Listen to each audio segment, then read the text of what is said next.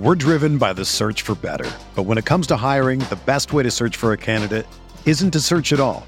Don't search, match with Indeed. Indeed is your matching and hiring platform with over 350 million global monthly visitors, according to Indeed data, and a matching engine that helps you find quality candidates fast. Ditch the busy work. Use Indeed for scheduling, screening, and messaging so you can connect with candidates faster. Leveraging over 140 million qualifications and preferences every day, Indeed's matching engine is constantly learning from your preferences, so the more you use Indeed, the better it gets. Join more than 3.5 million businesses worldwide that use Indeed to hire great talent fast. And listeners of this show will get a $75 sponsored job credit to get your jobs more visibility at Indeed.com/Blue Wire.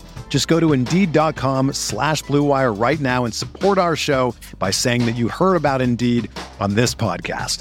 That's Indeed.com/Blue Wire. Terms and conditions apply. Need to hire? You need Indeed.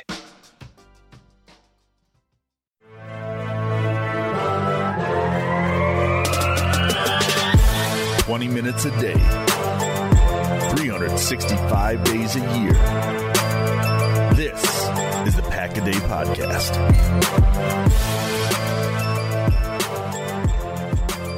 What's up, everybody? Welcome into a brand new episode of the Pack-A-Day Podcast. I'm your host today, Andy Herman. You can follow me on Twitter at Andy Herman NFL. You can follow the podcast at Pack-A-Day Podcast.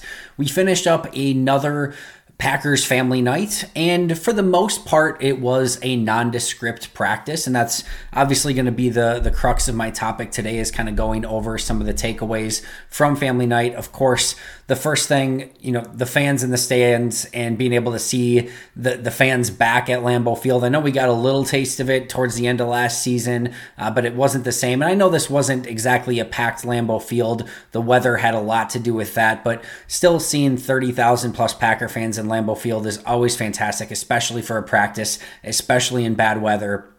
So that's always going to be a takeaway, is just how many avid Packer fans there are at a glorified Packers practice, which is just still so incredibly crazy to think about. Again, especially in inclement weather, which was somewhat of a story as well. Practice gets postponed to start because of the weather. They end things a little bit early. They don't get to some of the periods they want. You could see some of the sloppiness on the field as well. There were a couple fumbled exchanges.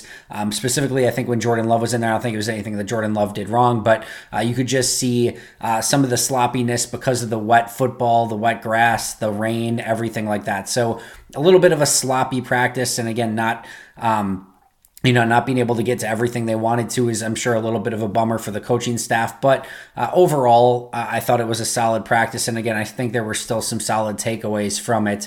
Before I kind of get to some of those takeaways, there were a handful of players that were not practicing or participating in this practice. Obviously, anyone that's on PUP or the non-football injury list was still not practicing. But besides those players, Chris Blair, Equanimeous St. Brown, Kamal Martin, Randy Ramsey, Josiah DeGuara, Juwan Winfrey, and Kenny Clark were the players that weren't practicing. So Equanimeous St. Brown, Juwan Winfrey, and Kenny Clark were potentially new players missing from practice. So we'll see if they're able to get back on Monday when practice opens back up, or if they're still out.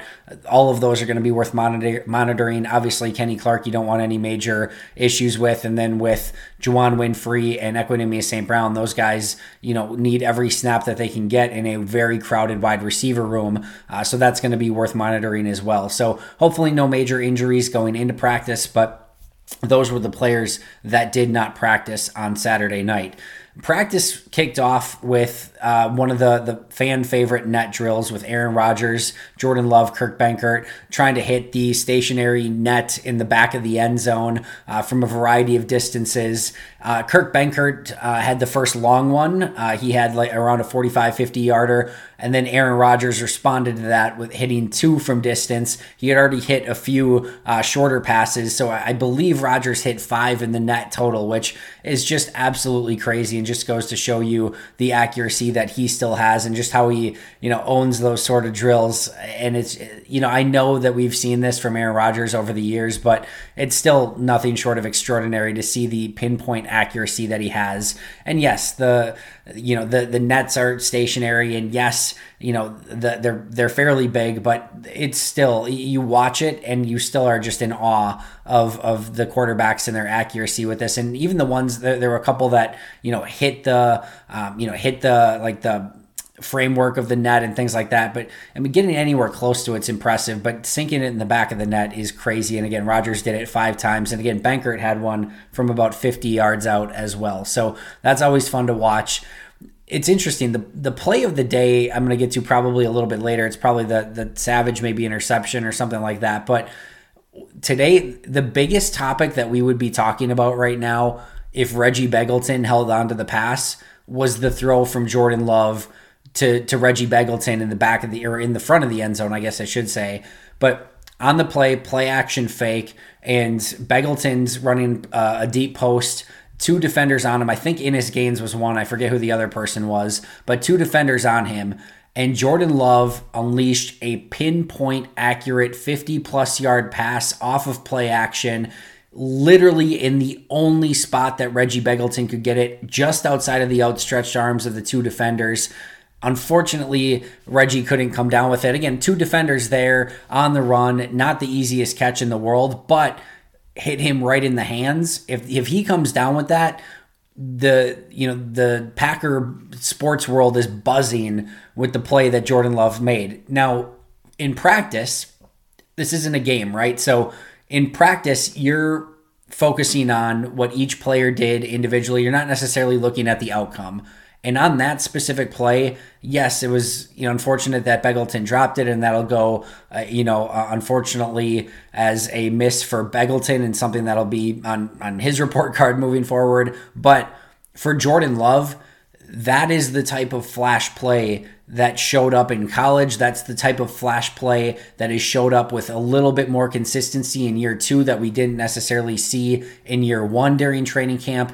And those are the type of things that give you hope for a future with Jordan Love as quarterback. And it was a gorgeous ball and pinpoint accuracy off of play action. And you just love to see those things. So I thought Jordan Love had a fairly nice day. He did miss on one pass, but I thought he hit some receivers in stride. I saw him go through progressions a little bit more. So I thought today was a big step in the right direction for Jordan Love. And again, we would all be buzzing right now about that Jordan Love throw, even more so if it was caught by Begelton. But when evaluating Jordan Love, it literally doesn't matter if Begelton caught it or not. And that's what these sessions and periods are for, to evaluate these players individually. And Jordan Love gets a huge A+ for that throw. And again, I thought his overall day was much more solid and one of the better days that he's put together in camp so far.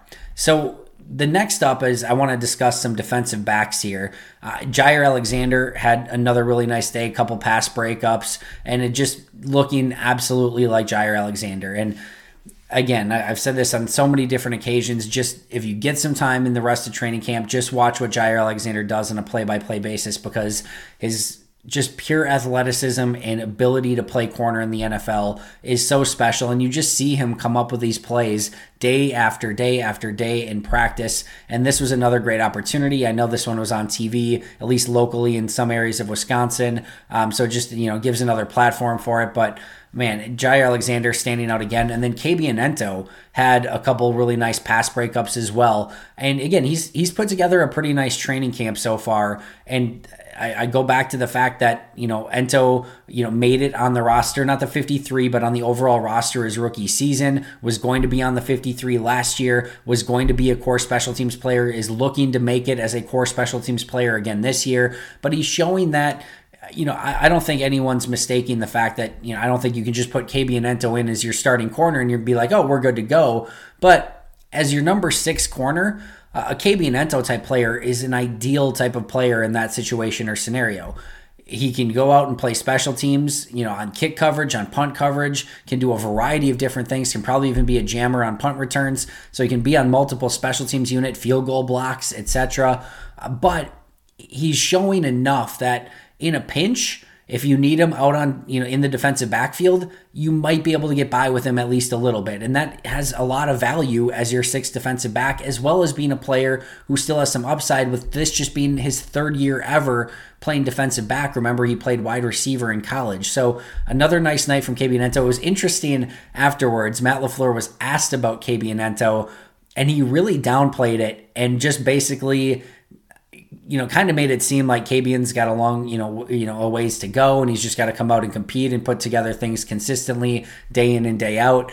And it's one of two things. Either he was being totally blunt and it wasn't a real rousing, evaluation of Cabianento, and just going out to show that Cabian has more to prove if he wants to make this roster, or this is a classic coach who knows that this is a player that's probably on the fringe of making the team or not. And if he doesn't make it, you want to get him back on your practice squad. And he probably knows that if he goes out of his way to say how great Cabianento looks, that may catch the eyes of some scouts around the league, and they may keep a little bit of a closer eye on him. So as a coach, sometimes in those situations, it's to your benefit to have a fringe player and just maybe not give out too much information. This seemed like a classic coach of like, I'm not going to give you too much information on Cabianento, but maybe he was being 100% truthful, and it just should be a message to Cabian that he still has work to do. And I think either way, right? As you can tell, I think Cabian has the opportunity to make a 53-man roster, but in no way, shape, or form does Cabian, I don't think, have anything locked up at this point. So he still has work to do, whether that was sincere or maybe a little bit of, coach speak at the podium from Matt LaFleur. Certainly still work to do, but a really nice night from Cabianento as well. And then Chandon Sullivan, another corner who I thought had nice coverage. There's about 3 different plays. He didn't make any pass breakups, at least that I saw, but about 3 different plays where he was in coverage on the play. One play where they threw to Cobb and it fell incomplete. Another where they threw to Devontae and it fell incomplete. They might have had another one that fell incomplete as well. But when targeting Chandon, there just wasn't anything going on. So I think Sullivan looks so far in training camp much more like 2019 Chandon Sullivan than 2020 Chandon Sullivan. And that's a pretty significant difference. In 2019, when Chandon played, he looked like a legitimate slot defender who could help this team in a variety of different ways. 2020, we saw some flashes of that here and there, but with some real inconsistency and struggles in between. If he bounces back to how he looked in 2019, that could be a very big step for this defensive backfield. So nice night for Chandon Sullivan as well. At running back, I thought, a couple guys. So we got to see a couple, runs from Patrick Taylor, and I mentioned this the other day. I am so excited to see what happens when the pads come on in preseason, right? And there's actually live tackling. We talk about A.J. Dillon. Listen, A.J. Dillon's just built differently, right? But Patrick Taylor is a big running back with a little bit of burst and explosion to his game. He's got good hands. I'm really intrigued. And I think this could be a running back who, I still think he's going to fight to have to make this roster. They're probably going to have to keep 4 running backs because Kylan Hill, who I'm just going to talk about in a minute, I think is really just too darn good to not keep as your number 3. But Patrick Taylor has me really intrigued, and I want to really see him and dive into him deeper when he finally gets some NFL carries, because he's a really unique build of running back. Having A.J. Dillon on the roster probably counterfeits Patrick Taylor a little bit in the fact that you've already got this big bruising running back and one that is probably going to do it to a much higher extent than you are. So you're not getting any diversity by keeping Patrick Taylor on the roster. Basically, you're not getting a kick returner. You're not getting a guy that's going to do a ton on special teams. You're not getting a great pass pass catcher out of the backfield. And as you start putting some of those things together, when I say not a great, he's got good hands. He can run a couple routes. He's just not like you're not going to put him in as your third down back, right? I should put it that way. When you look at it, he's mostly just a running back, right? And in today's day and age, the more you can do as a third down back, pass protector, running back, kick returner, maybe being used on special teams in a variety of ways, the better. And when you already have a guy like that in A.J. Dillon, who's not going to probably play a ton of special teams and do a lot of that stuff, that makes it really difficult to keep Patrick Taylor as well. So he's definitely behind the 8 ball, but I'm really intrigued by his build and his running style, and I want to see what he's going to do in preseason. Had a couple nice runs in family night. Kylan Hill, same exact thing. There was a couple runs where he's looks like a little jitterbug out there. Made a great jump cut in the backfield and gained some extra yardage off of it. Like I said a couple moments ago, Kylan Hill he's just too good to not keep. And there's going to be teams. Go back and listen if you haven't had a chance yet. Go back and listen to my scouting report on Kylan Hill. Right after the draft got done, I did every draft pick for the Packers and did a scouting report on him from an extensive tape study on each of those guys. Kylan Hill, I was irrationally excited about, easy for me to say, but I was so excited about what he put on tape in college. And to me, when I watched him, that was closer to a third or fourth, probably fourth round draft pick, maybe fifth round draft pick than anything near the 7th. I thought Green Bay got an absolute steal, and I think he's starting to show that practice in and practice out, and he just seems to be getting better, and I thought he had a really nice family night as well. And then Aaron Jones, I think he only had, 1 or 2 touches, but you can just see how smooth of a runner Aaron Jones is. He got the one little check down in the open field, made somebody miss, got upfield. He just looks exactly like Aaron Jones, and there's no bigger compliment for a player at running back right now in Green Bay than that. He's just been so good for the last few seasons. So nice to see him back in Packer green and gold after an offseason where you weren't sure if that was going to happen. We can always debate whether or not they paid too much to a running back and things like that, but there's no question that this team is better when Aaron Jones is out there, and I really like this running back group from Jones to Dillon to Kylan Hill to Patrick Taylor. Even Dexter Williams has had a really nice camp, so they're going to have to make some tough decisions, but really, really like this running back group. We're driven by the search for better, but when it comes to hiring, the best way to search for a candidate isn't to search at all. Don't search, match with Indeed. Indeed is your matching and hiring platform with over 350 million global monthly visitors, according to Indeed data, and a matching engine that helps you find quality candidates fast.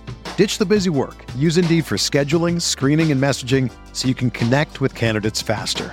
Leveraging over 140 million qualifications and preferences every day, Indeed's matching engine is constantly learning from your preferences, so the more you use Indeed, the better it gets. Join more than 3.5 million businesses worldwide that use Indeed to hire great talent fast. And listeners of this show will get a $75 sponsored job credit to get your jobs more visibility at Indeed.com/Blue Wire. Just go to Indeed.com/Blue Wire right now and support our show by saying that you heard about Indeed on this podcast. That's Indeed.com/Blue Wire. Terms and conditions apply. Need to hire? You need Indeed. Another player who had another nice night and is having a very strong training camp is Robert Tonyan. And again, I think I've talked about him in the last two podcasts here, at least 2 of the last 3. And he's just catching everything his way, and the level of confidence that he's playing with right now. Remember, this is a player who is close with George Kittle, and those guys have practiced together in the offseason, the last few off seasons. And I'm just hoping Tonyan didn't teach, Kittle everything he knows. But in all seriousness, I think some of that swagger and intensity from Kittle is kind of moved on to, to Tonyan a little bit. And again, when you have a season like Tonyan had a season ago, after a couple of years where you're just trying anything you can to make it, it just gives you so much confidence. And you can just see that in Tonyan right now. He's catching everything that comes his way. And Aaron Rodgers is not hesitant to continually look at Tonyan in the middle of the field, which is, again, with Rodgers, who's still, even last year, tended to avoid the middle of the field a little bit.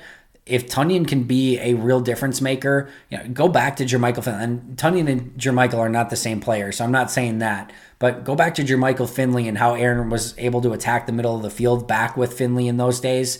If Tonyan can give some of that, man, it just opens up this offense so much more. And this was already obviously the number 1 offense a season ago, but Tonyan looks better, and that is a dangerous thought for opposing defenses.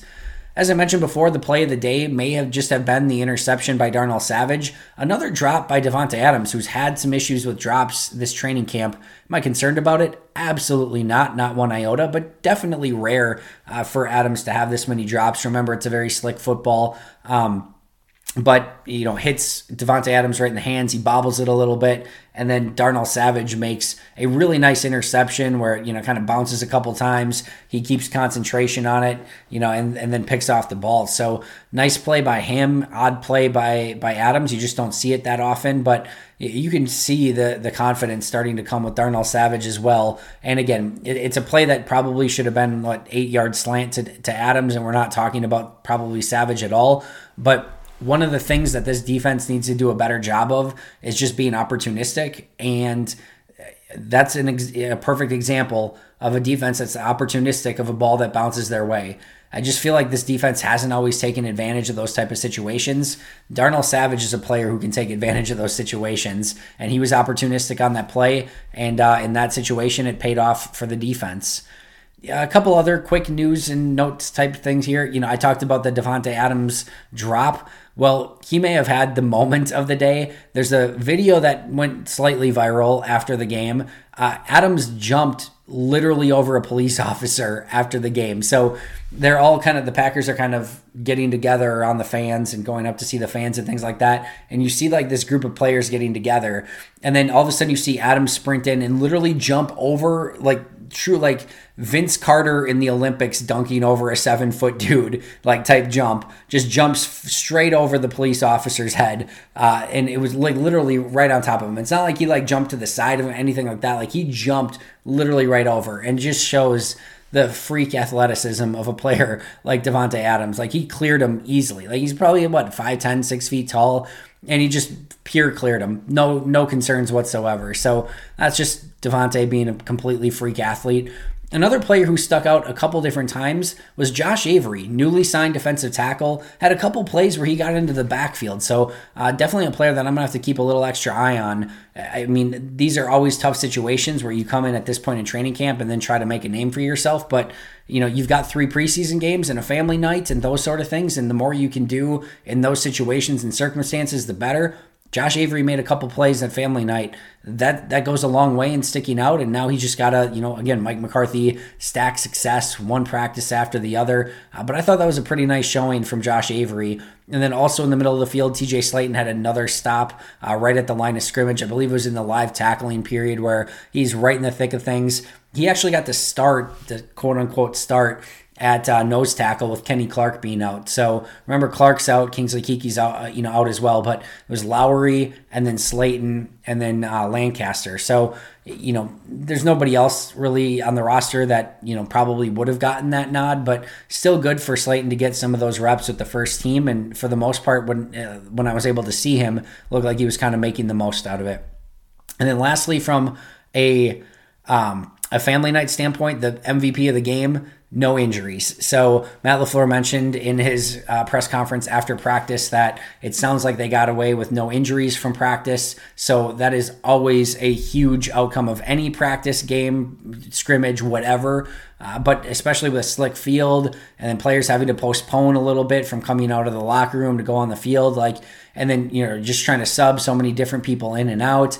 You never know what's going to happen in those those situations. They did some live tackling, so all those things going on, and to get out of there with no injuries, another big win for the Packers coming out of family night. That's what I'm going to label my MVP for this one, and again, which was mostly a nondescript practice. And then last but not least, I want to wrap things up today just quickly talking about Charles Woodson, who went into the Pro Football Hall of Fame. And Woodson is bar none on my Mount Rushmore of favorite Packers, and he might be one. He was so fun to watch.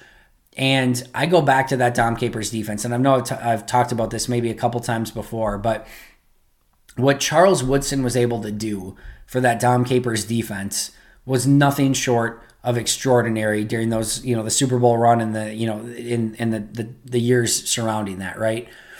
This is a defense that if you looked at it, they played so much nickel, right? They played 2 defensive tackles, and then it was like Zombo and Clay Matthews at outside linebacker. They had multiple inside linebackers that were circling in. A lot of Raji and Cullen Jenkins as those defensive tackles. And then, Charles Woodson in the slot, and then you got the rest of your defensive backs, Sam Shields, Tramon Williams, Charlie Pepra, Nick Collins. A lot of really talented players on that team, right? Cullen Jenkins, BJ Raji, Clay Matthews, Tramon Williams, Sam Shields, Nick Collins, all those guys, tremendously talented Green Bay Packers. But to me, the guy that made that all work was Charles Woodson. And, teams were still pass heavy at that point, but Green Bay was so ahead of its time playing so much nickel.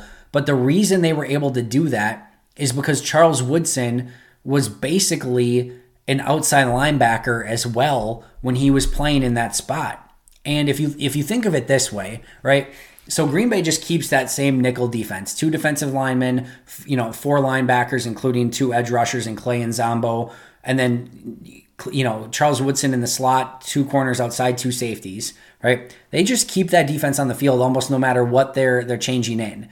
If the opposing offense comes with a little bit more of a run formation or a power formation, what it amounts to is Zombo then kind of almost moves as like a defensive lineman. So you've got Zombo and you've got Raji and you've got Cullen Jenkins basically as 3 defensive linemen. Clay Matthews and Charles Woodson are now your outside linebackers. And then you've got, whether it was Desmond Bishop, Nick Barnett, AJ Hawk, Brandon Chiller, who's ever in there at the time were your inside linebackers. You've now moved into a 3-4 with Charles Woodson literally acting as basically an outside linebacker. And oh, by the way, he can rush off the edge in that situation, almost like an edge rusher, a ton of sacks during that time, especially for a DB.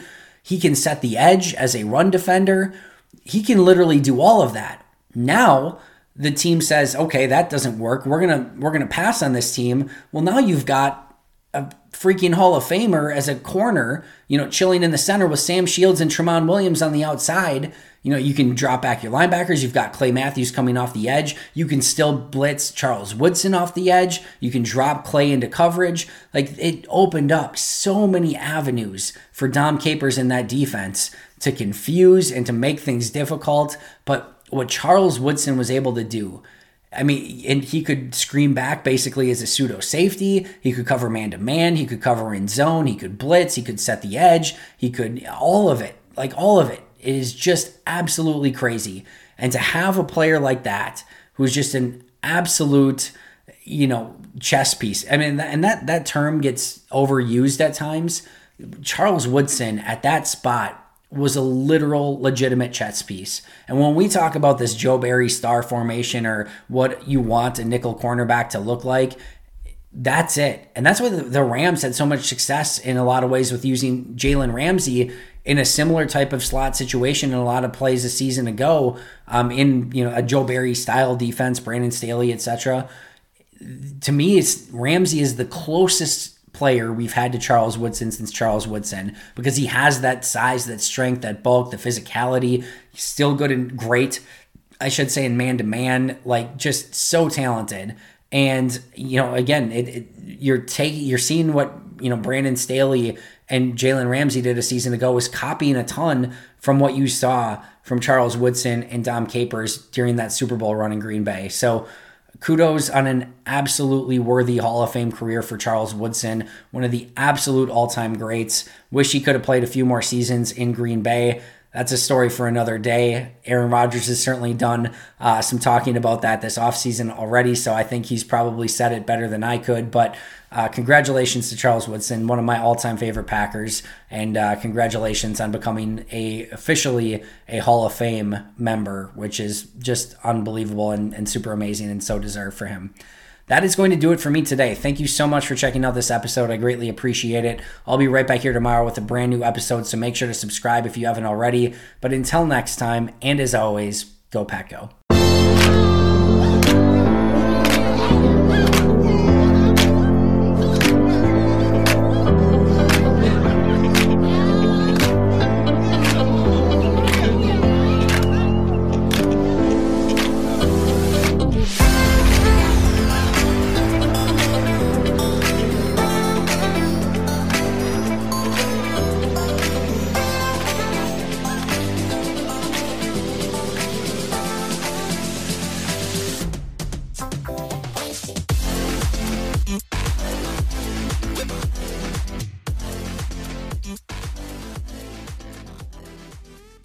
Everyone is talking about magnesium. It's all you hear about. But why? What do we know about magnesium? Well, magnesium is the number one mineral that 75% of Americans are deficient in. If you are a woman over 35, magnesium will help you rediscover balance, energy, and vitality. Magnesium supports more than 300 enzymatic reactions in your body, including those involved in hormonal balance. From functional medicine doctors to mental well-being and female hormone experts, we all know that magnesium is the one mineral to improve all aspects of well-being and health. But which one? Magnesium Breakthrough from Bioptimizers, the trusted choice recommended by leading experts with 7 best-absorbed forms of magnesium to ensure your body receives the support it needs for overall well-being. Go to bioptimizers.com/balance today and use code BALANCE10 for 10% off. Support your journey to wellness at bioptimizers.com/balance. Magnesium Breakthrough from Bioptimizers, your foundation to optimal health and vitality.